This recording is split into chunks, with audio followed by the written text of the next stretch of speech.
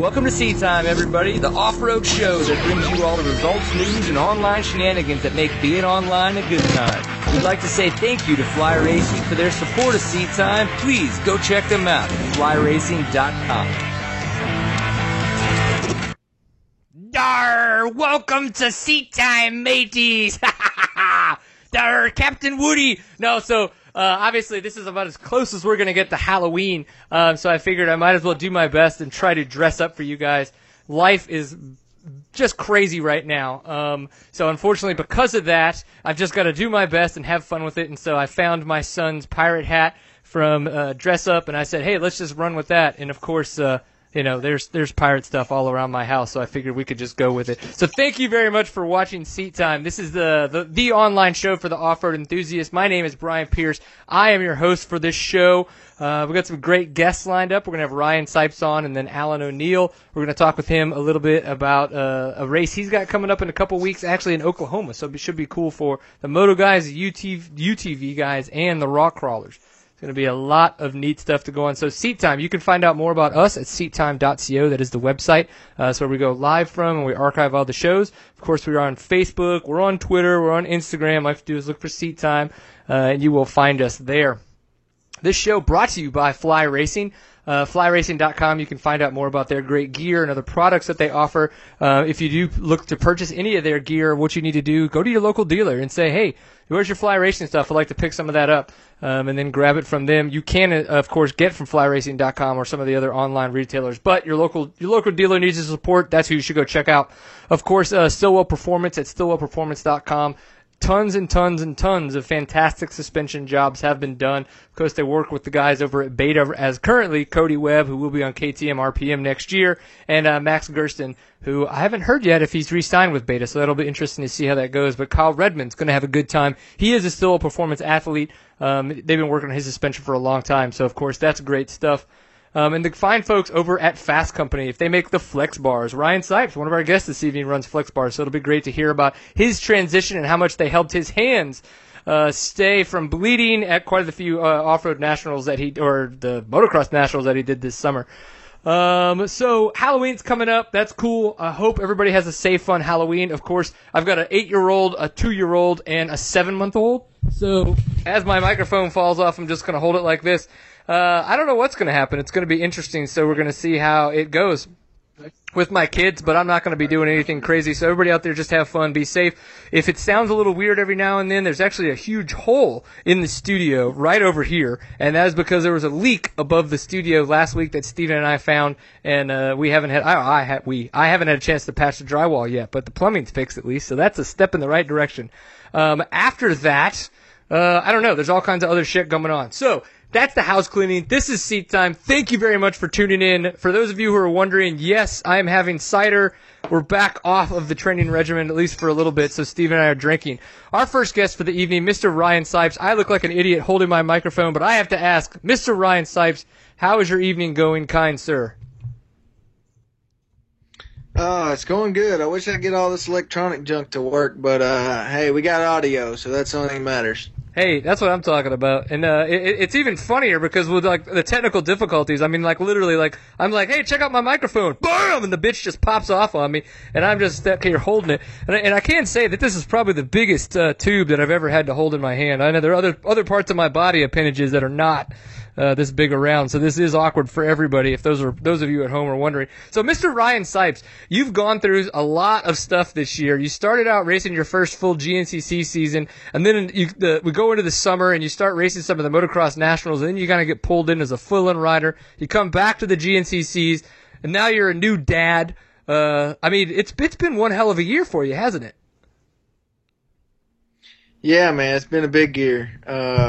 Some tough times, but some really good times. Like you said, the GNCC started out rough for me and stayed rough most of the season. Couple bright spots here and there, and this last race was good. And then the motocross was kind of the same way, up and down a little bit, but it had some really good finishes and some good times and a lot of fun. And then, my baby boy was born about 13 days ago, so that trumps it all. That's the coolest thing I've ever experienced, and just feel real blessed to have him here. Yeah, it's interesting. So my 8-year-old daughter is my stepdaughter, and she came into my life when she was about 3 years old. Not when I was 3, but when she was 3. So I didn't really get a chance at that time, obviously, to really understand what it was like to find out for your wife to come in and be like, "Holy shit, I'm pregnant." That was new. And then the whole like going through 9 months of labor with my wife, or not labor of being pregnant with my wife, and then the labor of the actual child.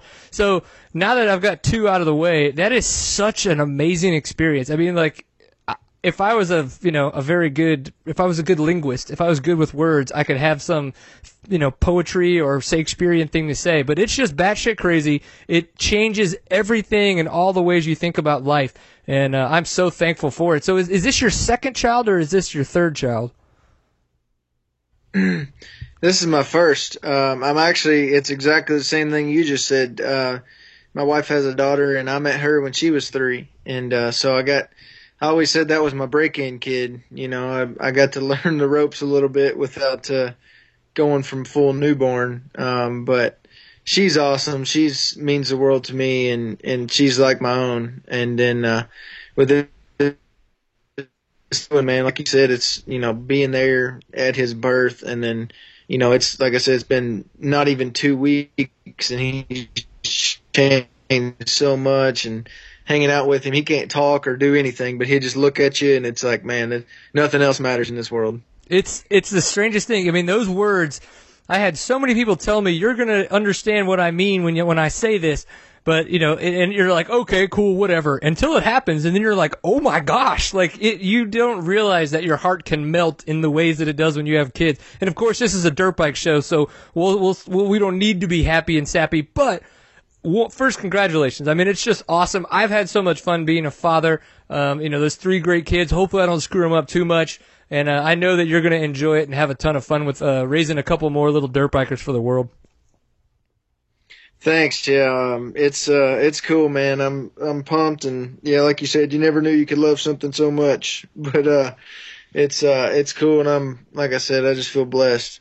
Yeah. Well, dude, so this past weekend you got your best GNCC finish yet. You were at the Ironman, which you've got a little bit of experience there, even though it was completely different, I would imagine, from the way it was this year, or the back half of the year from the Nationals. So what was it maybe about this past weekend? Like, how did things play out for you? What changed for you? What did you do right? Maybe what have you done wrong in the past that really brought about such a fantastic weekend for you?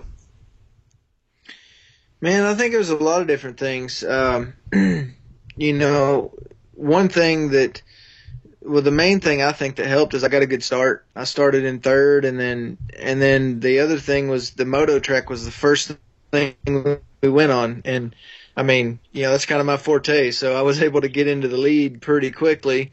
And then from then on, like, that's the first time I've led a GNCC, and I felt good out there, man. I just it seemed like my pace, for the whole race is kind of set in your first couple lap, or first lap really, and starting out front rather than starting in 9th was a big difference. I was able to set a better pace, and then, I battled back and forth with Charlie Mullins a couple of times, and with a couple crashes, and was able to catch back up and, still battle it out and kind of learn what that pace is. And then I was able to carry the pace through the rest of the race rather than starting in 9th place, getting stuck in somebody else's pace, and, just not having a good race, which is kind of what I've done all year. Right. Yeah, I think that was the main thing. I was able to, and that's what I wanted to do all year was really start with those guys and race with them for, just as long as I could, and kind of see what I could do, because I know they're a lot better than me at what we're doing, and I wanted to learn from them and just kind of get in that pace. And, the first time I was able to run up front with them, I ended up doing pretty well. So that's kind of, I guess that's what the difference was. Yeah. Now, having the fact that you've done so much Supercross and so much motocross, we always hear the guys talk about getting the start being so important, the start's so important. Is this, and this is coming from me wondering as a racer, but then me also wondering as kind of a bystander, does it seem like the start is maybe just as important for the GNCCs and for this off-road type of racing in the sense of what you were just talking about? Or maybe how does it relate? Yeah, I mean, maybe if it is or isn't, but like, how does it, how does that start relate? Because obviously being able up front, you being able to set your pace. We've heard Caleb Russell talk about that a few times on the show, that's what he likes to do, regardless if he's going to go out there and try to set a barn burner of a pace or not. He's like, if I can get out front, he's like, I have the control. And I think that's something that, being not as fast as you and not in that situation, that I have very little to go off of in that aspect.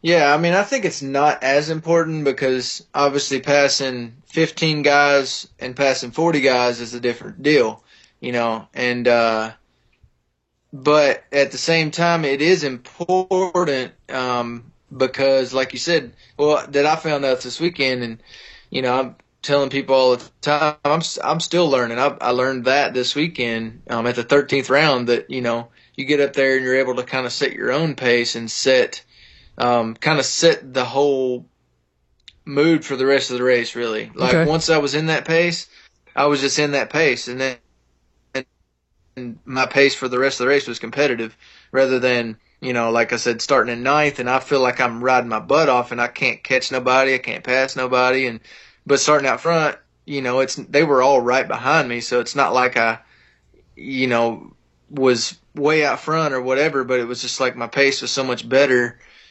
starting out front rather than trying to work my way to the front. Right. Yeah. It's not that you can't ride as fast as them for 3 hours. It's just that when 2.5 of those hours you're trying to pass people, and ride at 150% to catch up, that's when it's like by 2.5 hours in, it's like, I got 50% left, bitches. That's it. I'm tired. I can only imagine. Yeah. Well, it was just, it's not even that. I mean, I think I definitely rode better at this race than I have all year. Okay.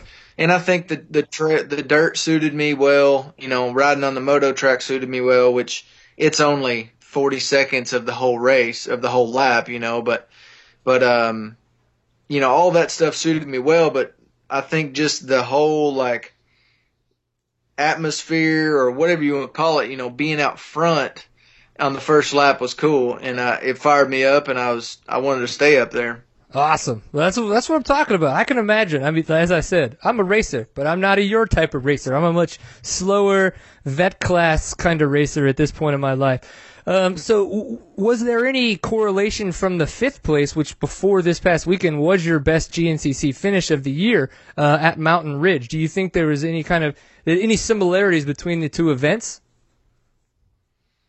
I think that at Mountain Ridge, I didn't start well, but I just kept going for it, and I kept, I think the whole time I charged, and I was just kind of, to be honest, I was kind of pissed off, and some things happened at the beginning, and I was just mad, and I just kept it pinned, and all the way to the end, I just pinned it, and, and not that I haven't tried to do that at the rest of the races, but right. I don't know whether it was being mad or whatever, but it just worked out. I finished strong, and I felt good, and everything was good. And then, some of the other races, I mean, like this weekend, I crashed 3 times. That's good for me. I hate to say it, but that's a good race for me, only crashing 3 times. Because other races I've crashed 6 or 8 times, and it's really hard to pick yourself back up and go 100% again when you just crashed 3 times, within a lap and a half. So I think that had a lot to do with it too. And I think just more experience under my belt is helping me, and which everybody told me, at the beginning of the year, I didn't want to believe them that it would take me forever to figure this out, but I think just more experience is helping me out with it. Very cool. Yeah, we've seen a couple, Daniel Milner's come over a couple times, and he's going to be over here full time next year. Alex Salvini. So we've seen a couple guys come over towards the end of the year in the GNCCs this year and in the past. I think it's interesting how their races don't go as good, I think, as some people would have expected. It's been a long time since guys like Juha Salomon and David Knight were able to come over and kind of dominate, but they also took a while to kind of get into the race. Well, Juha just totally decided to change up the way that we race GNCC, so that was different. But I'm glad that you are starting to kind of catch on to it, because it's going to be cool to see how you kind of change, how things change, you know, once we have another front runner, which I think you can be. What about the turnout this past weekend? It seemed insane. I think they said they had over 2,000 riders and like 12,000 people through the gate. I mean, that seems like that seems like numbers for an outdoor national, doesn't it? Not the racer count. It's bigger. Yeah, it's as far as the people through the gate, that's bigger than probably 80% of outdoor nationals. That's more people, paid visitor, you know, paid fans or whatever, but which is cool. That race is huge. It's kind of a cultural, just, you know, to do in Indiana is to go to the Ironman. Right. Okay. You go to anybody in town, you know, you stop in town anywhere and they're like, "Oh, you're heading for Ironman." "Yeah, we're heading over tomorrow." You know, it's just kind of, that's what you do when you're in Indiana, when you live in Indiana, is you go to Ironman, which I hope that it turns out that way for the pro national too, the motocross. Right. Because I think it's just good for the sport. I think it's good for everything. The more fans we can get in the gates and watching the races, you know, the better living that racers can make, which is, you know, something everybody wants. But yeah, there was a ton of dudes. I think there was 870 in the morning race, on morning bike race. And, you know, we walked the track during the ATV race on Saturday, and it was, you know, it was a little bit rough. It wasn't too rough, and it wasn't very rutted out. And then 870 bikes raced on it that morning, and we got out there, and it started out, you know, way rougher than what we had walked. And by the last lap, by the sixth lap of our race, it was the roughest race of the year. The track was gnarly. The course, the ruts, and just breaking bumps and whooped out, and I got everything. I mean, it was pretty bad by the end of it. And now you got to ride it a little bit earlier in the year, but how was the national track? I mean, how have those changes really kind of made that property? I mean, I would assume that much better, and that was probably a big draw, because a lot of the people that wanted to go out to the outdoor national that got rained, you know, not rained out. They had the race, but it was, you know, turnout was low. How have those changes to the property been, do you think, for GNCC?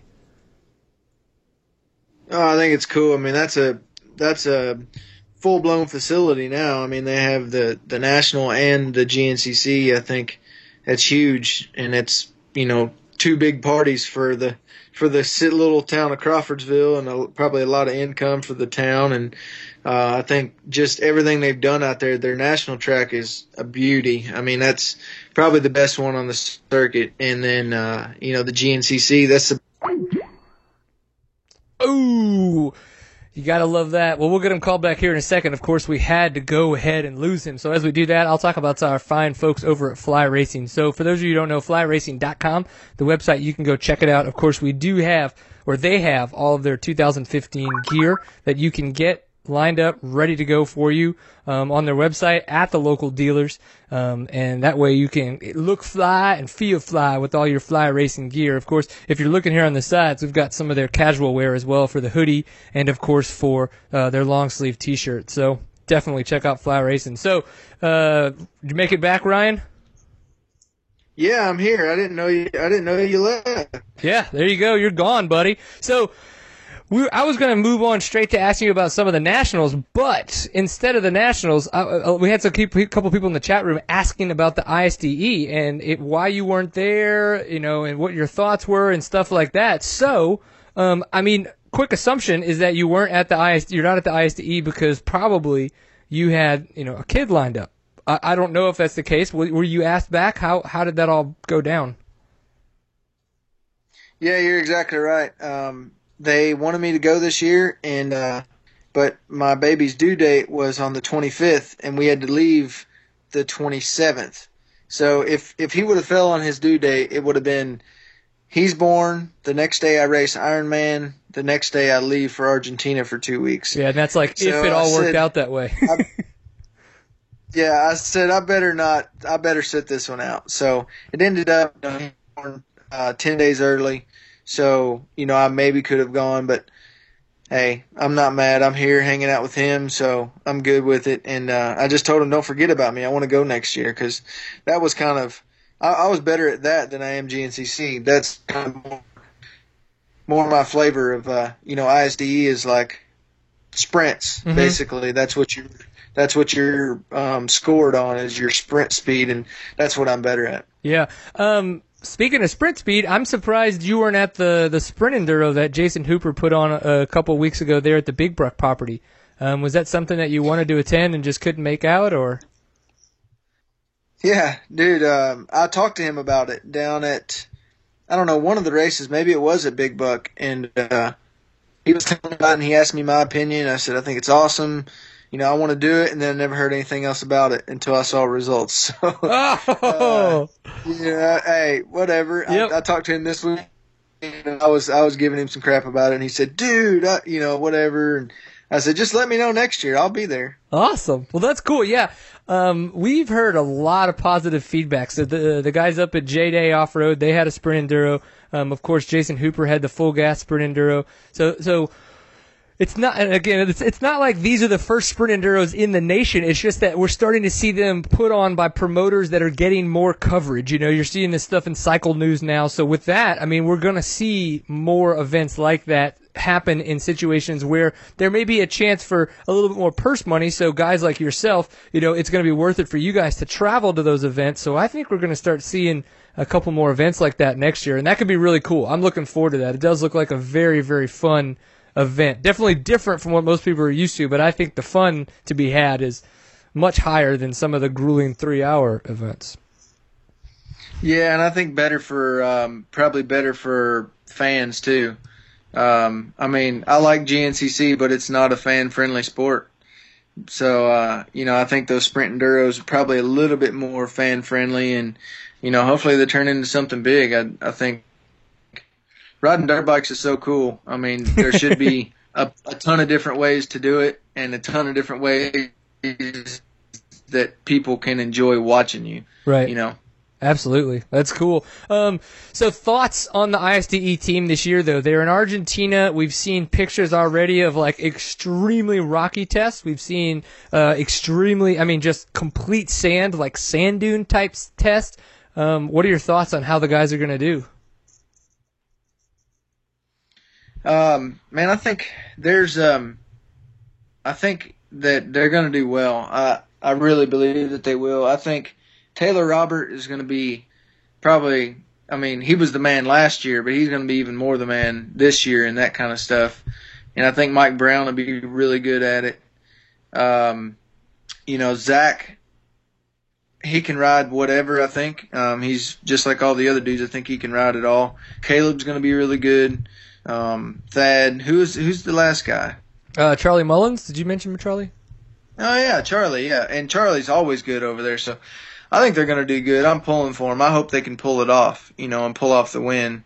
I think that this one should be a good chance for us to win because I think everybody had to travel for this one. Normally it's in Europe, and most guys can go there and train and whatever, get used to it. They don't have the jet lag and all the travel stuff, but now everybody had to travel to Argentina, really. So I think it's a hell of a good point. Even playing field.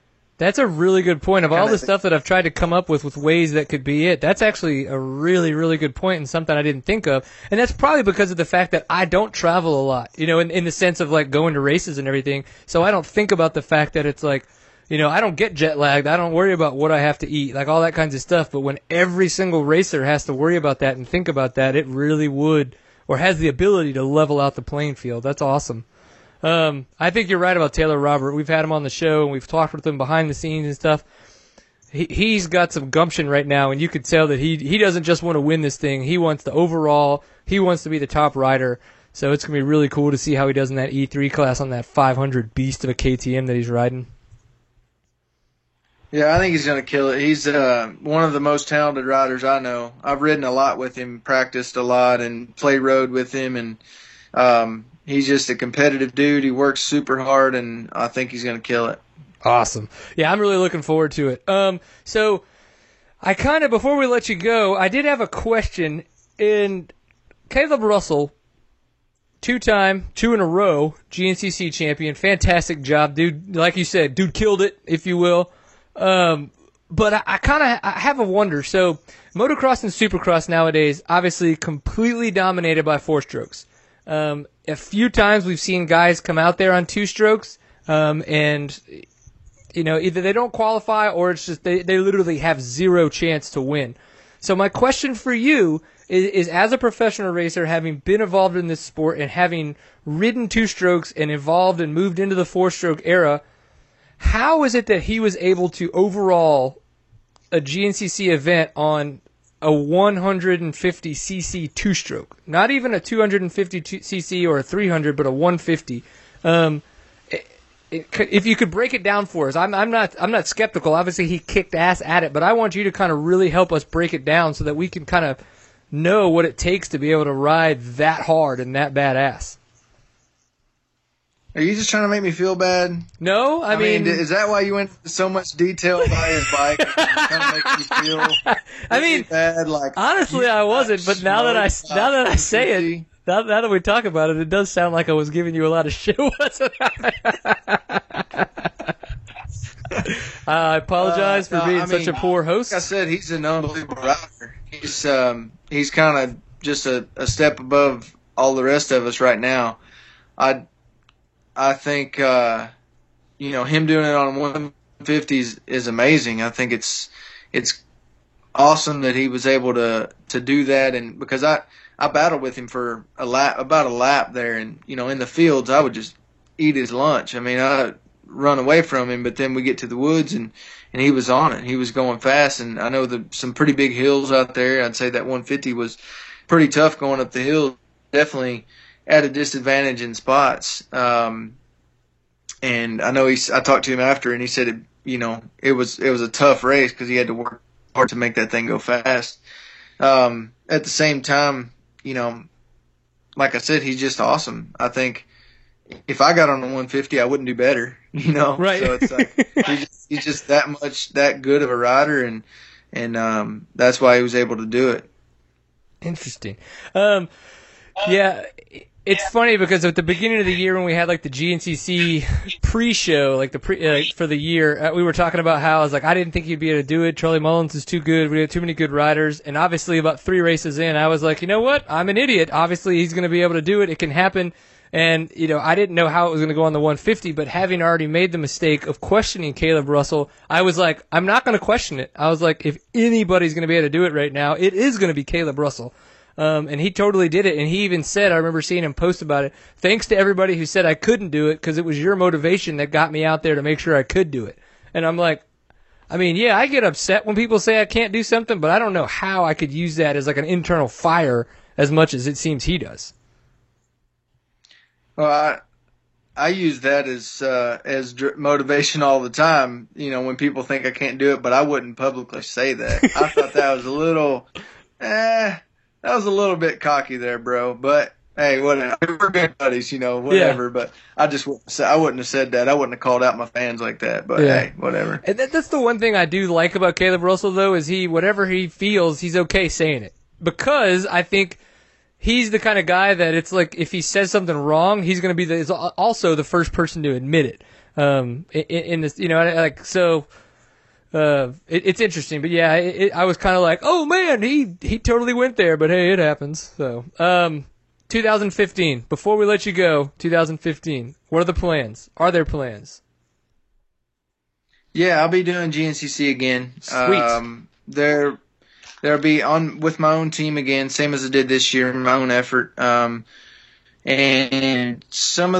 there'll be some changes in my program. Some of it'll be the same, some of it'll be different. But definitely we're gonna, if I did it at 100% this year, I'm gonna do it at 110 next year. As far as just the way I prepare and the people behind me, the support I'm gonna get, it's gonna be better.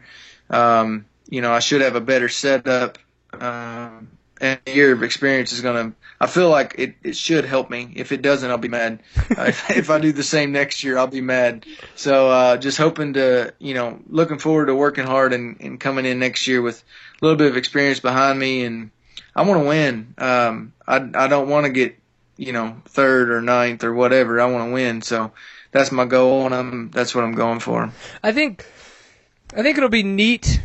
Not neat. It'll be cool if you can get out there and win for multiple reasons. One of the biggest reasons that I'd like to see you win is I want people to come to you and ask the questions that make you give them the answers about how hard it is to win at off-road racing. Because we all know everybody has their own discipline, But guys like Caleb Russell, I honestly think that if he gave 6 months training to racing motocross or supercross, that he could be competitive. And it's like you're giving them the right amount of time, and you're going to be competitive.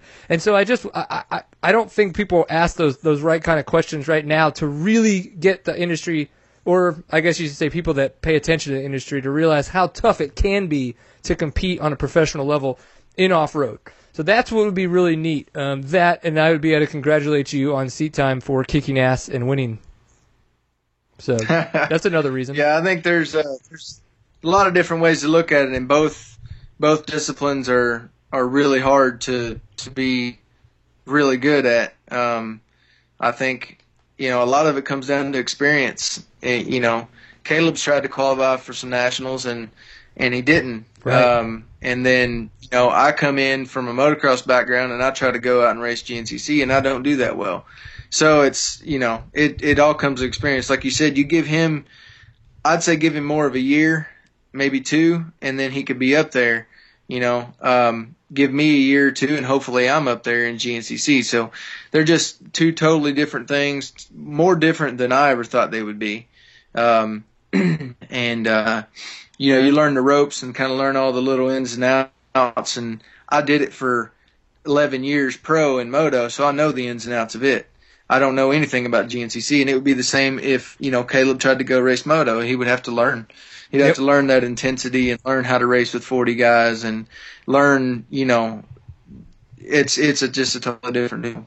Yep, I can tell you now I couldn't do it. I would have to have the darkest pair of pants on because I would shit myself on the start. Like, it would be so intense. I don't even know how to handle it. Well, all right, dude. Well, we don't want to keep you too much longer. I know you've been up for it's an hour later where you're at. You've already been on one radio show.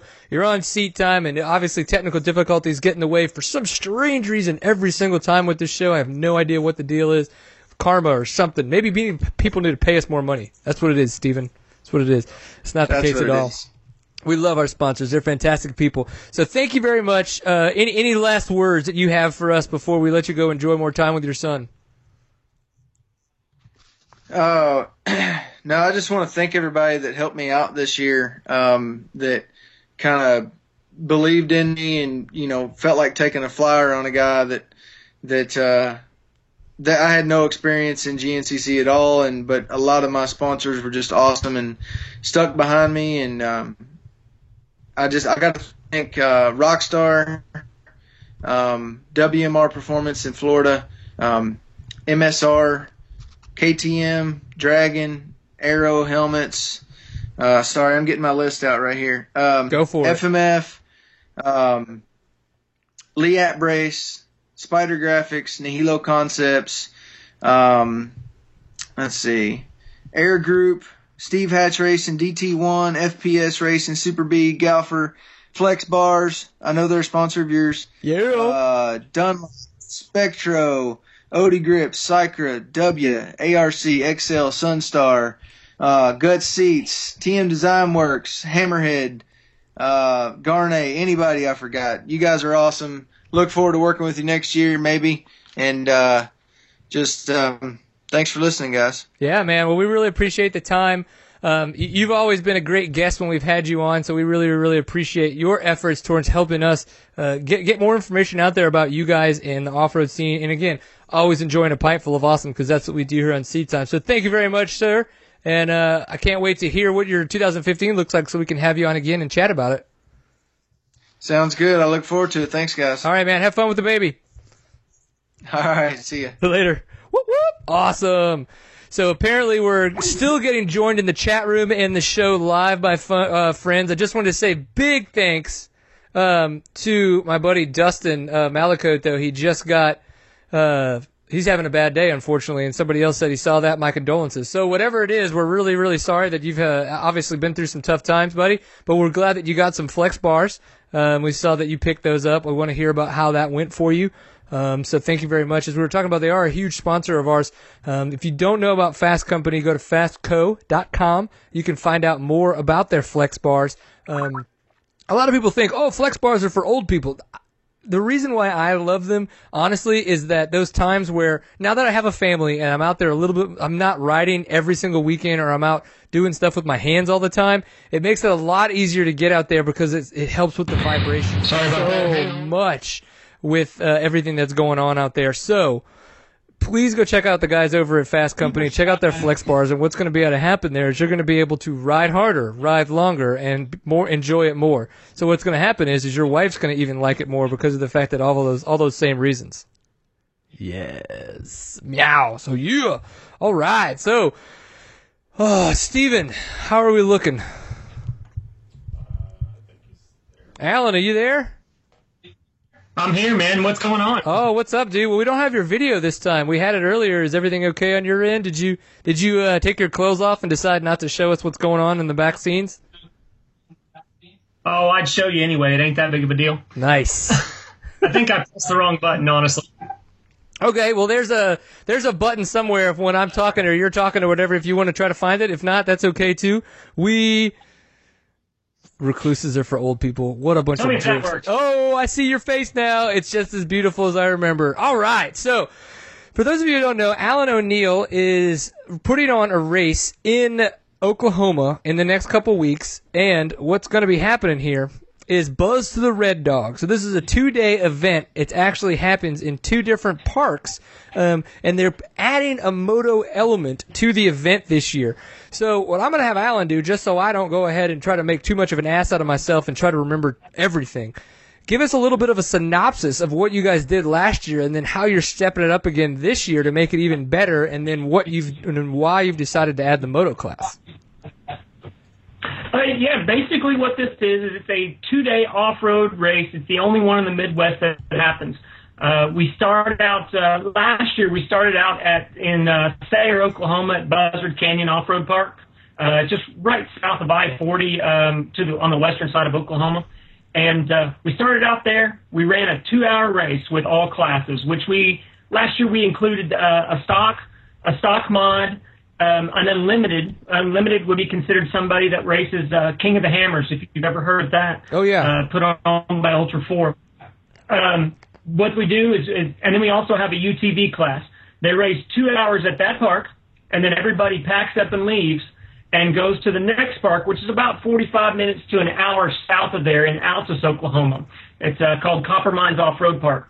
And then the next morning we get up and we race 2 more hours for each class again. So a full day of racing for each day at both parks. And basically the combined winner with the shortest time wins. We had 41 racers last year, all of them combined. And we had a lot of people asking, do you offer a moto class? And we didn't offer a moto class last year, but this year we're offering it, kind of to step it up. Saturday in Sayre, we'll have full band. We'll also have a hill killing competition. I don't know if you've seen some of the rock bouncing stuff that you'll see on YouTube. Did you just say hill killing or hill climbing? What was that? Did you say hill killing competition? Oh, no, yeah, hill killing, rock bouncing. Holy shit! 2 or 3 different things. Sounds awesome! Woohoo! I'm gonna Google that shit when this is over. Yeah, come on out. We'll have one of the guys that races in SRS and ARC is Mike Odom. He'll race with it. We're trying to get old Kenny Forbes out there. He'll come out. We'll do a hill killing competition. Come back to do an award ceremony on Saturday. Live band, BYOB, have a good time. Basically, end of the season last bash, and it should be a great time. Not to mention a full 2 days of racing. Man, 2 full days of racing is what I am talking about. I really enjoy those kind of events. It makes it tough sometimes because of traveling, but you get so much more for your money when you're getting a chance to do that. And it sounds like, so what we're talking about here for the moto guys is going to be a 7 to 9 race on Saturday and on Sunday at the 2 separate parks. Now, kind of explain to me how the event is going to work for the moto guys. And maybe it works this way for all of the events. Is it a wave a flag and race a course that's essentially a loop that you just go for 2 hours and then raise a checkered? How does the event actually work for the moto guys? Yeah, the moto guys, and with every other class, it's exactly the same, just different times throughout the day. 6:30 in the morning, you guys will all the moto guys will take off on a green flag at 7 a.m. In 30-second, depending on the entries that we have, we're planning on doing 30-second increments, 1 at a time, maybe 2. Just all depends on how many people we've got entered. We'll do increments, and then we'll race for 2 hours straight. You'll get for 10 minutes at the 2 hour or the 1 hour mark. You'll get a halfway flag. That'll give you an idea of whenever you know how far you do it. It's a 7-mile course, so you'll run that lap time, as many laps as you can get. Last year, I believe we had an average time with the UTVs about 10 to 11 laps in 2 hours on a 7-mile course. Okay. Top speed on the unlimited guys I believe one guy hit 111 mile an hour. Holy shit. That's fast. Okay. So yeah, now go ahead. At the 2 hour mark, you'll get a checkered flag. And then and the course is closed after 20 minutes after that checkered flag goes. Okay. So however many laps you complete is plus your time is how you're counted for that day. You combine both, and the smallest amount of time or the shortest time, both of those combined days, wins the race. All right. Okay. Now, how does one, say like King of the Motos, we use that as a reference, or the King of the Hammers is what you said, but as well associated with that is the moto event called King of the Motos. Now, that is what we're called, like what's kind of become called a hard enduro. Now, is this event a hard enduro? Is it more of a cross-country style, fast and less technical? What would a moto guy expect, or an off-road racer expect coming to this event when they get on the trail? Now, I have seen some of the stuff that, let's say, Oklahoma Cross Country Racing Association puts on, OCRA, and it's similar to that, but with less trees. And there's probably some bigger rocks involved, rock climbs involved than what you'll see at Okra or GNCC. Trying to compare it to King of the Motos is really hard to do because that's a 160-mile race, I believe, through the California desert. Right. It's not going to be near that hard, but it'll be a test of your endurance for 2 straight hours. Right. Okay. So more of the endurance, probably some higher speeds and less technical aspects than what people would see from King of the Motos, but more traditional than what we would see in some of the kind of the off-road cross-country events that are going on. So okay, cool. I can deal with that. Yes. I think most of our viewers and listeners could probably wrap their heads around that as well. Now, I think one of the big questions a lot of people talk about and wonder is money. Some people like to travel regardless. I'm one of those people. If I've got the money in the bank and we can make it, we'll go. I don't need to make money because typically I don't win, so I know I'm not going to. But maybe some of that is on some people's list. Do you guys have a payout? And if you do, how does that kind of work out for y'all? Well, we basically kept it simple. We use the KISS method. Each and every entry fee is $220 for every class, all the way from Moto, UTV, stock mod, and Unlimited. They all have the same class of $220 entry fee. $20 of that goes to an administration fee, to where we can make sure we get everything taken care of with that. I ate that last year, so I'm going to make sure I didn't eat it this year. Right. And then we're going to do an 80% payback. And then the other cool thing is the other 20% goes back to the landowners to make sure that we can still have these parks to wheel on, for all our kids to wheel on and everybody else. it's a one way to give back to that park that allowed us to race on it. Okay. No, that's super cool. Yeah, typically, you kind of see a lot of private establishments that are like, say, like TCCRA or Toro. A lot of the parks that we're on or places that we're on are private establishments, and the landowners making money. So are these private establishments that people have parks on that people can come and pay to ride, or are they like more state parks that are? How are these run? Kind of these parks that you're riding at. Yeah, these are actually two privately owned parks. Raymond and Cheryl Moody own the copper mines in Altus, Oklahoma, and to explain the course, it's 450 acres of washes and big hill climbs and straight. New messages received from Todd Wooden. Woohoo! Apparently, I didn't do that. Sorry about that. That's all right. It'd be even better if it was like some sexy voicemail and it was like, "Hey Alan, don't forget to bring the lube." It could get weird. No, but it's 450 acres and it'll zigzag around the whole course. Trying to get back to the point here. I understand. And then that's owned by Raymond and Cheryl Moody. And then the Buzzard Canyon, where we're having the race on Saturday, that's privately owned by a farmer, and he actually allows us to lease it for this race and for also open wheel days. Both parks are open on select dates throughout the year, just for you to come out and wheel with your side-by-side or your motorcycle or your Jeep or your Bronco. Okay, cool. There's an OHV park. I think it's called Endeavor. Is that right, Steven? The one that's over there in Bridgeport? The one that Mark Cook runs some of the Toro races at?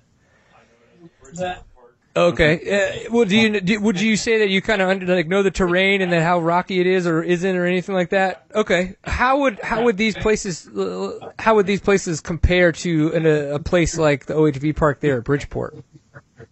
They're very, very similar. I've been out to the OHV park. I also do video promotions on the off-road side, unlimited race car side, and I've been out to that park many a time and walked that track numerous times. They're very, very similar. The plus side of the copper mines is there's actually a motocross track that the big cars get on, the UTVs get on, and get about 10, 15 feet of air sometimes high and 30 feet long. So that's the plus side of the copper mines. The plus side of the Buzzard Canyon, similarity to Northwest or OHV Park, which is what you're speaking of. The coolest thing about Buzzard Canyon is it's just in the middle of nowhere, and then right in the middle of the park is a huge mountain range. So you'll go high-speed section 90 to 100 mile an hour, and then you'll jump into this mountain range and run switchbacks for 10, 15 minutes, and then jump back onto a high-speed section and come back to the start-finish line. So the variance is different than the Northwest OHV Park, which what you're talking about in Bridgeport. Right. But there's some cool, unique things about both parks that neither one of them have. Interesting. And that's kind of cool, too, the fact that it's, what you're doing, how you're changing the event location so that you're not doing the exact same terrain, exact same track over and over again 2 days in a row. You're actually changing the locations. What's the takedown, is there, since you're kind of changing location, I was just thinking about this, is there a way that somebody could prepare to have to kind of pick up camp and move and then recamp all over again strategically? There's I saw a couple guys do it differently last year. Couple of the teams had basically a chase truck with a trailer, so they parked at the Saturday venue, and then they trailered their race car and their vehicle up to the first venue with tools and spare tires and everything, raced the race, then jumped back in and loaded everything up and came back and fixed whatever they broke from the first day so they'd be ready for the second day. Now, the other thing is there were some big money guys out there. One of the guys that I think he got fourth or fifth place at King of the Hammers this year, just February.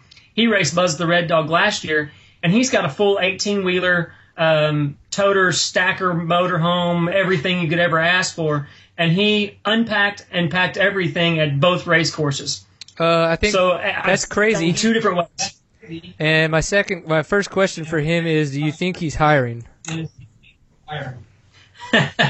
You know what? He did just post on Facebook about a month ago. He was hiring a mechanical engineer for his company called Saturn Machine.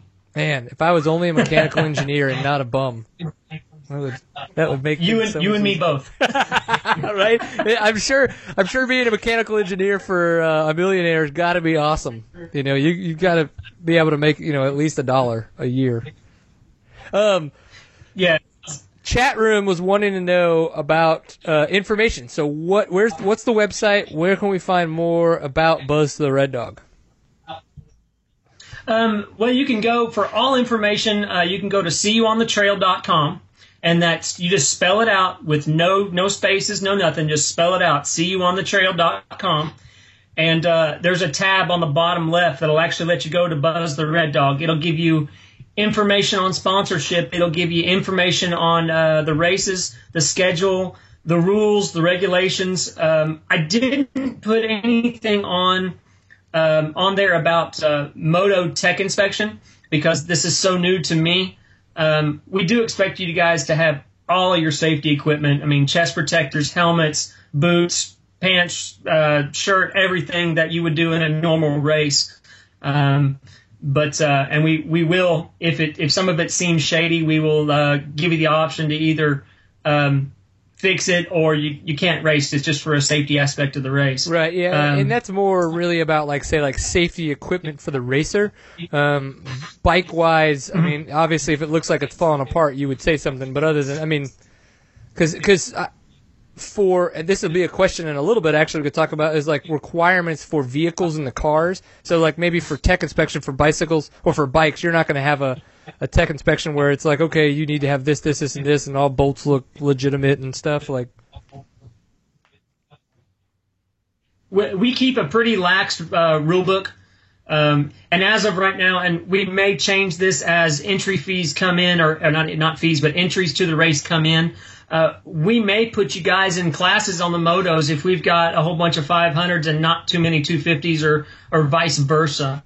But as of right now, as long as you got your safety equipment, come and race with us. We really don't care. UTVs, I know your producer said that he was interested in it. UTVs, as long as you add 2 fire extinguishers accessible to the driver and the passenger and somebody from the outside, you can race. You don't have to have the 5-point helmets, the 5-point harnesses. You need to have a helmet also. But a stock vehicle, a stock 1000 that comes off the showroom floor, you add a couple fire extinguishers and a helmet and you're ready to race. Awesome. I think that is a huge, and I don't want to use the word deterrent because I understand the concerns there with a lot of liabilities and stuff like that. But that is a huge issue that we've come across because Stevens wanted to go to more of these events. You know, we went to Big Buck and we did the whole KR4 Arrive and Ride Performance and did the UTV stuff. And, you know, there are a lot of checkoffs that you have to go through on your vehicle to make sure that you can race that event. And that sucks sometimes because, I mean, you're already spending, $12,000-$14,000 on these UTVs, you know, to spend another $4,000 just to go race, and then entry fees and travel and gas, you're like, $20,000 later, you get to finally ride. So. Yeah, exactly. That's one reason. The race was developed originally. I planned it around the Baja 1000 and also SEMA. So we could get some of the smaller guys that aren't big name sponsored out there to race and to make a little bit more money for their rebuild in the off season. And we wanted to keep the safety aspects relaxed also to bring new people into the sport. Of course, if this continues to grow as it has so far, we're definitely going to have to make more safety regulations and stuff like that. But as of right now, we run a real loose rule book. So it's just a good, fun race with a lot of camaraderie amongst the racers, and it's a place to enjoy the last part of the season. And then a chance to enjoy some good beers around, hopefully a campfire, since it's private property. Oh yeah, it'll be a BYOB, but they will have a live band there. And last year we had Mike McClure band there. I don't know if you've heard of Mike McClure, big red dirt singer. Oh yeah, Steven's over here shaking his beard. He's like, "Oh my God, yeah." We had a burnout competition in the bar and grill there at Copper Mines. It was just a great, fun party last year, and we're hoping for something as big or bigger after the race this year. Awesome. Well, that sounds like a hell of a good time. Steven, I know that you had a lot of questions on your mind. Did I miss anything pertinent that you still had questions about? I think you covered pretty much all of it. Okay. I can take my stock razor and get out there and race. That sounds awesome. That's what you're talking about?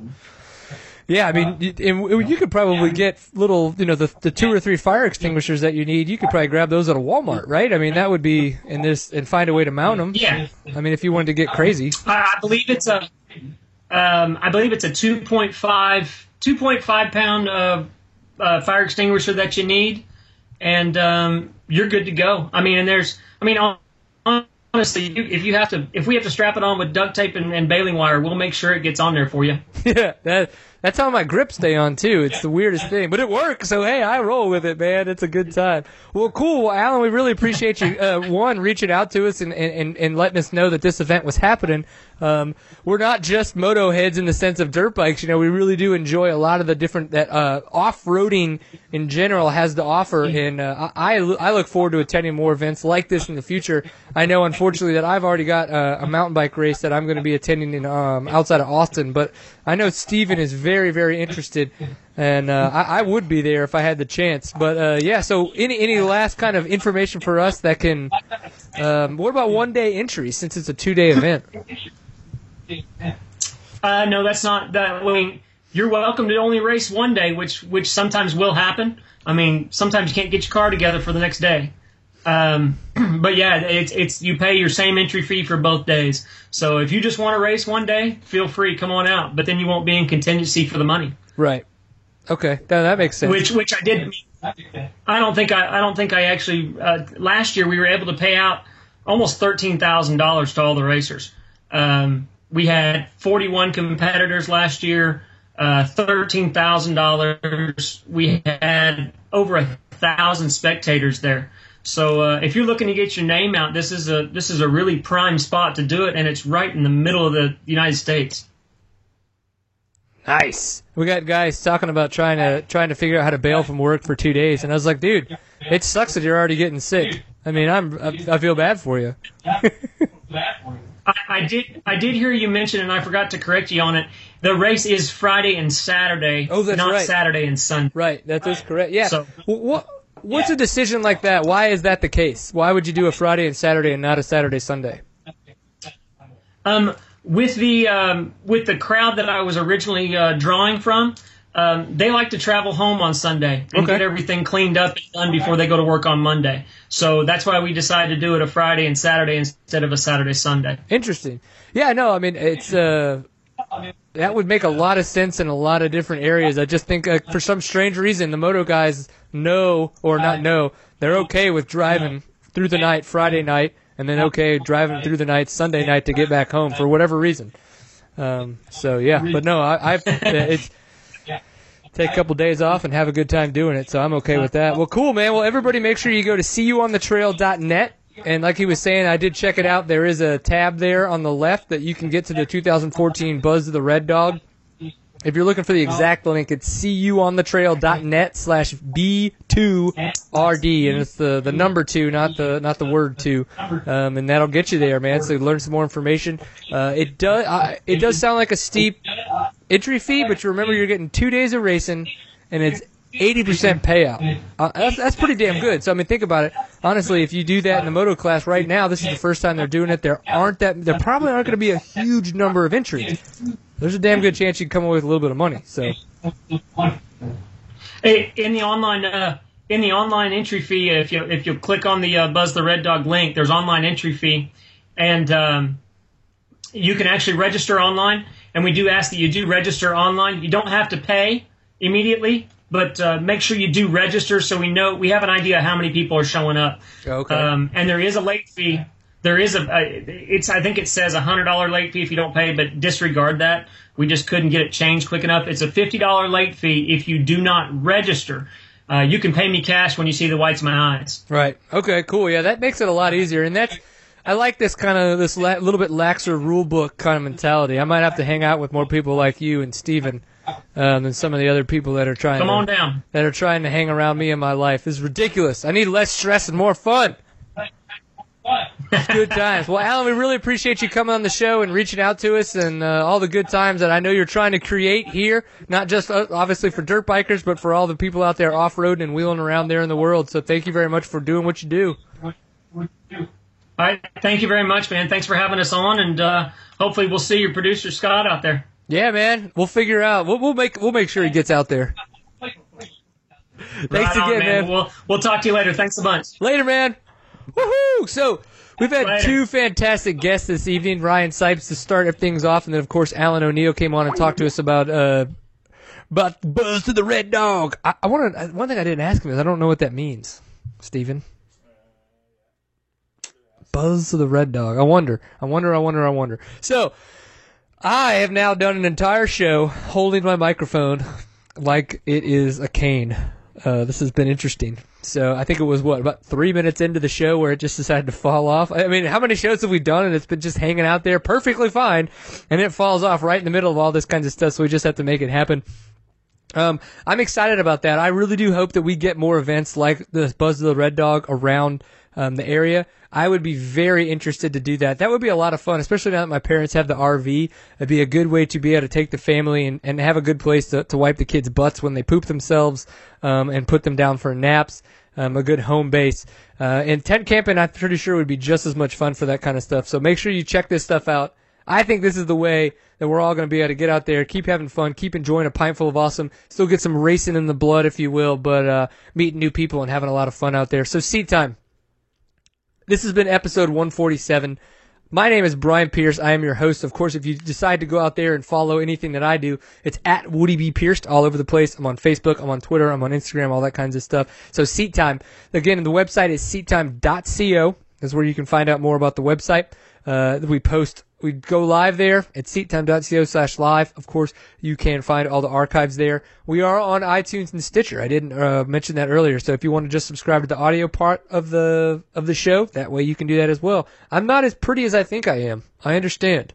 And sometimes you just don't want to look at me. That's okay, too. So go to Stitcher or iTunes. You can search for Seat Time. It may be Seat Time, a pint full of awesome, but you can find it there and subscribe. We would appreciate that.